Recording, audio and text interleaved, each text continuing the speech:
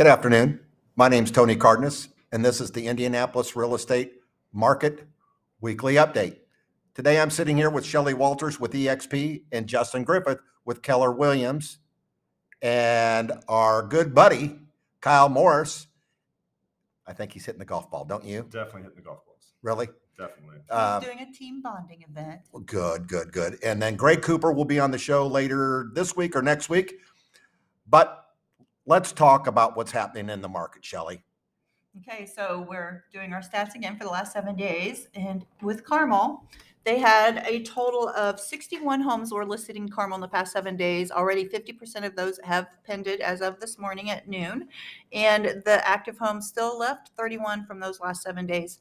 Average sale price that was listed was $199, all the way up to a new listing of $9 million in Carmel. $9 million. Yes. Oh my So gosh. Where's that at? We'll have to keep our eyes on that. It's in Laurelwood. Oh, I Laurelwood. think I remember that was what it was. So that will be an interesting one to watch. But also for Carmel, I looked to see just for the past years, last year, 2021 compared to this year. In 2022, as of January 1st through today, we have sold 443 properties completely closed out.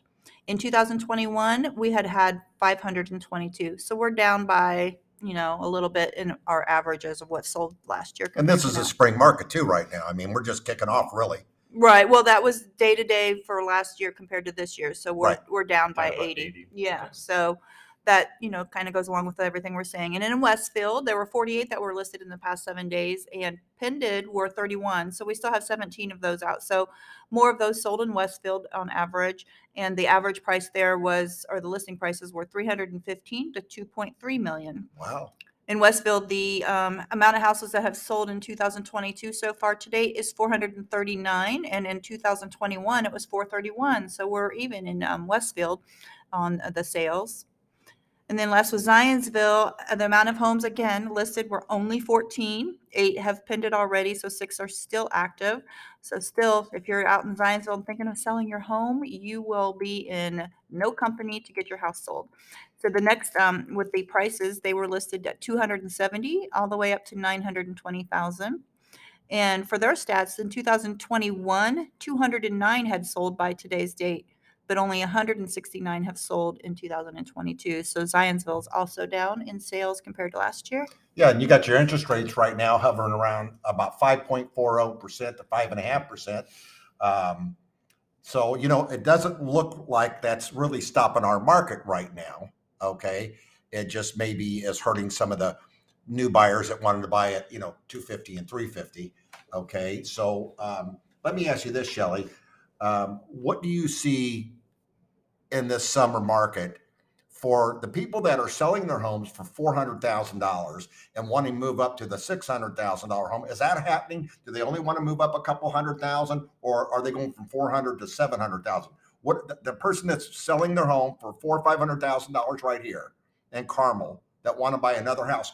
How big of a jump are they doing right now in the market? What are you kind of seeing? Well, I don't know if there's an average of that at all, but what we have to look at is whether or not, I think you can throw those numbers together in your head faster than I can, of if they're trying to sell their house, a $400,000 house, and upgrade or get to a larger home. Right.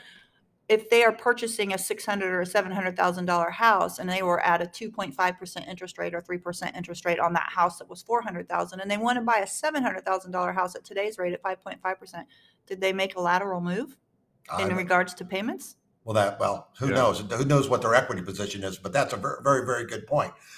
Justin, let's talk about the market down here in your Broad Ripple, Meridian Kessler, and the downtown Indianapolis. All that fun stuff. Yeah, Fountain Square, the past 7 days, we had 9 new listings, 6 of which is pended. And there are still 28 active listings in the market. This year, we've had 1 closing in the past 7 days. Last year, we had 7. So It's down quite a bit. Bates Hendricks, we had 8 new listings, average price of $245,000, 5 of which are pending. And we had 4 sales this week that were at $386,000. Last year, we had 14 closings at the same period. So everything's down significantly.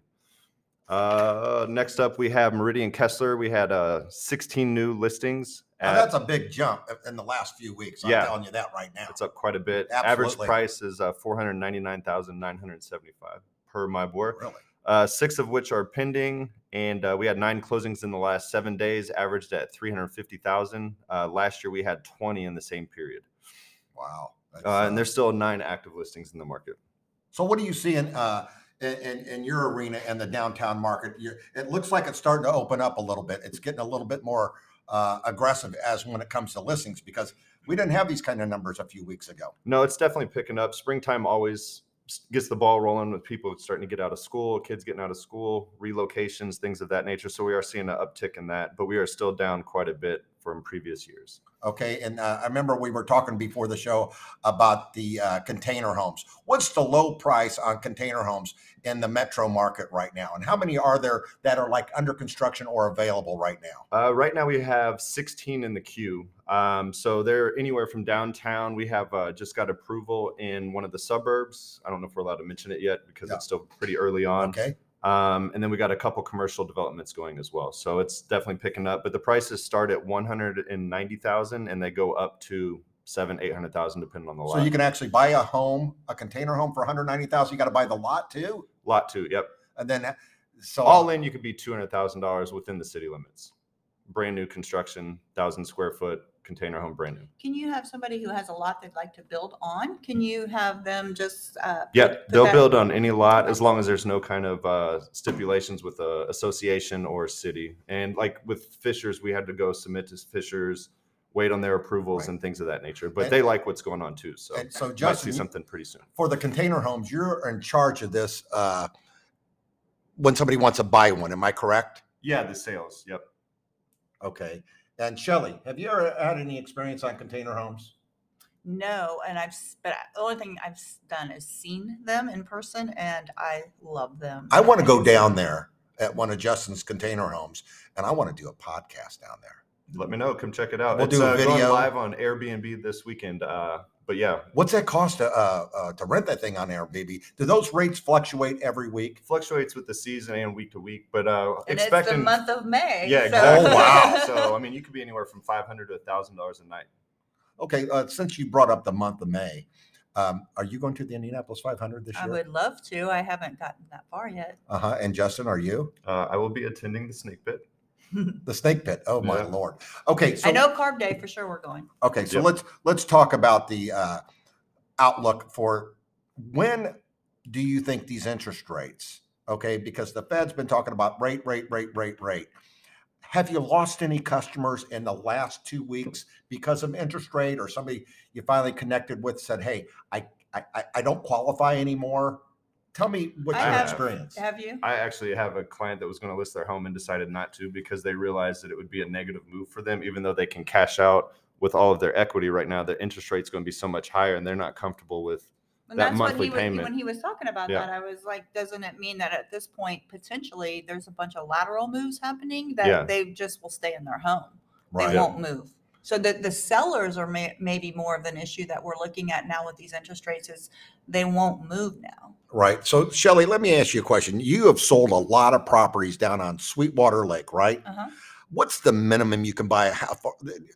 That's normally a second home, right? For most people. Yeah, but it's becoming a more and more full-time home because of COVID and everybody working from home. We did have a lot of people who turned their second home into their primary home and had more people requesting to see houses for it to be their primary What's home. the low price at Sweetwater Lake if somebody wanted to buy a vacation home or had any questions for you to talk about a vacation home? The prices right now depends on the lakefront. So lakefront drives the price, not square footage and not everything else. It's whether or not it has great views. And also depends on the person if they want to be more open body or not, because if they have little children. So right now, I would say if you're going to have a pretty decent view and good water, we would be starting at 500, no less. No less. Okay.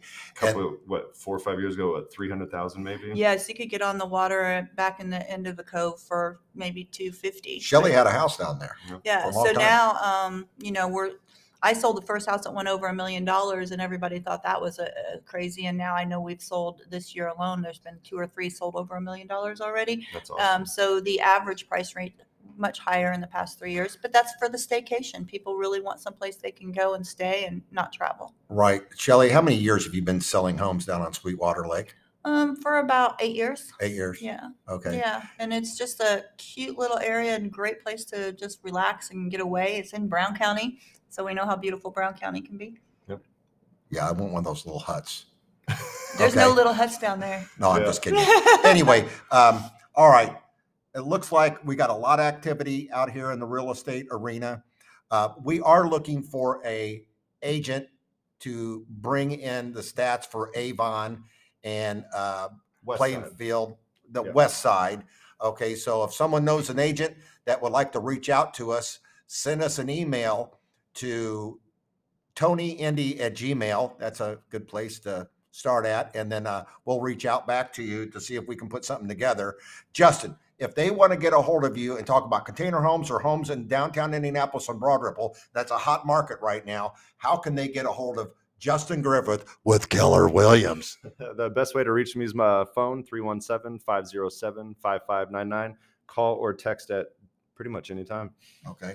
Shelley, give us, you're with EXP here in Carmel, Indiana. I know it's the Shelley Walters group. Am I correct? Yes. All right.